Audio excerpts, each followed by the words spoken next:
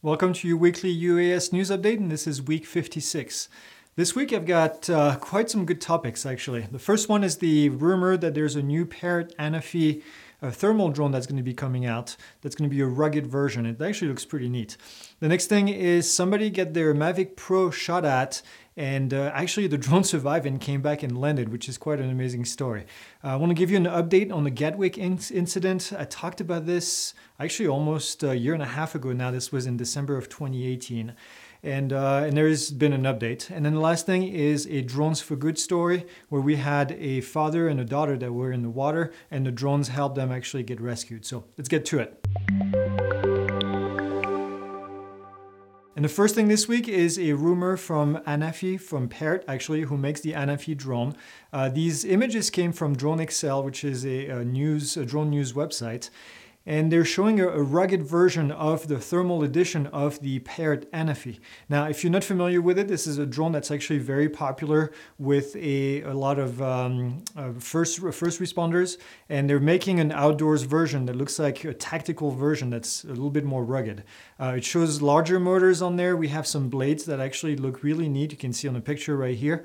And then it also has a built-in screen. It looks like the battery life is going to be a little bit longer than the normal one. And it's actually equipped with 3 different cameras. It's a triple camera setup in one bundle. And you have a FLIR thermal camera, you have a normal camera, RGB, and then you have a 32x optical zoom. It looks like a very portable device, which is pretty neat. And it also looks like that it is going to be built in the US and is not going to include any Chinese-made parts, which, as you know, if you've been following this for a while, this is kind of the topic du jour with a lot of drone manufacturers. They're trying to get ahead of regulation that might be coming up from the government that's going to prevent, that is already at the moment preventing companies or government entities from using drones that are made with Chinese-made parts. So the next thing is a Mavic Pro was shot out of the sky. This happened in Pelton, Pennsylvania.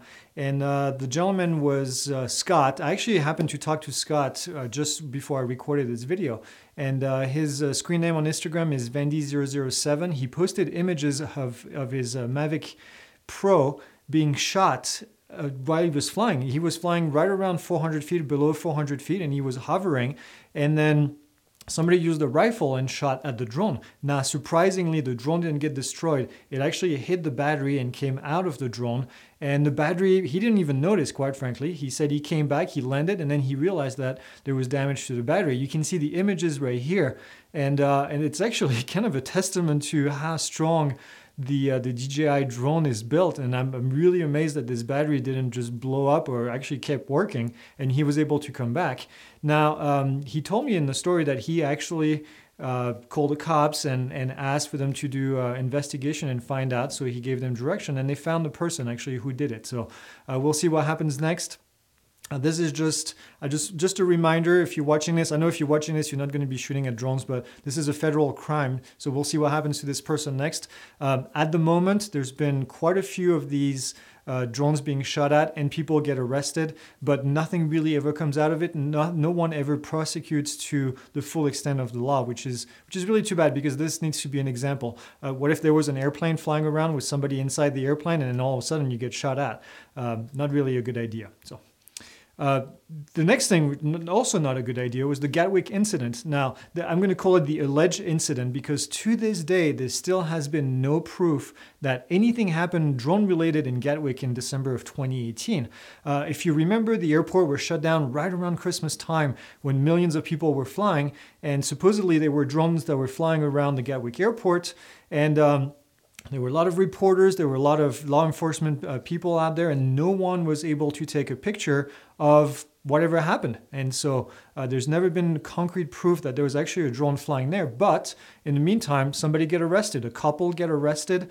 They were detained for 36 hours. Their houses were actually assaulted, and police officers came over and searched the house and everything, only to find out that they were actually not involved with this. Their name were blasted all over newspapers. And they sued and actually got a settlement this week of $250,000. Now, I think I read that about $190,000 of this is going to attorney fees, and then the rest of the $60,000 is going to go to them. But Again, just kind of an annoying story at the time when it happened, because all these supposedly drone sightings were happening, and no one was able to even get a picture of one of those drones or even get anything in there. Now, the industry that won in all of this is not the UAS industry, unfortunately, but it's the anti-UAS defense industry, because what happened is Gatwick spent $6 million in an anti-UAS defense system, and on top of this, about $1 million were spent on the investigation, and to this day, we still don't know who did it, if somebody did it, which again, I don't think, I'm not a conspiracy theorist, but I don't think anybody was out there actually flying their drones. So.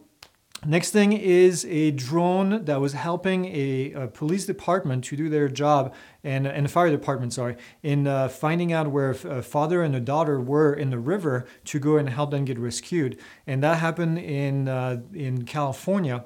And this dad with his daughter were out on a canoe, and the canoe capsized, and then they ended up in the water. And you can see from the footage right here that a civilian was out there and helped rescue the daughter, bring her back to shore. And in the meantime, the drone stayed with the father, kind of keeping an eye on him and seeing what he was doing as he was trying to swim to safety.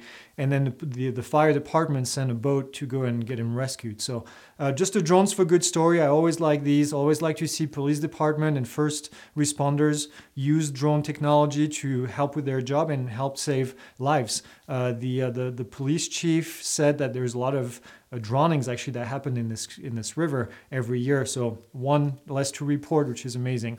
Glad both of them were safe and able to get out of this. So this is all I have for you this week. As always, please subscribe to the channel if you haven't. We do this every week, and we post other videos as well. We have a really, really cool video coming up. Dawn, our FPV instructor, and we went out to fly, and we chased a bunch of mountain bikers down a mountain, and we get some really, really neat footage. So we're putting the video together right now, and as soon as it's released, I'll let you know, probably early next week. And I think this is going to be a really, really awesome footage. So if you like our FPV videos, you'll find them on the channel, and you'll find more of them in the future. So that's all I have. Like, comment, do everything that you usually do. I love interacting with you guys, and I'll see you next week.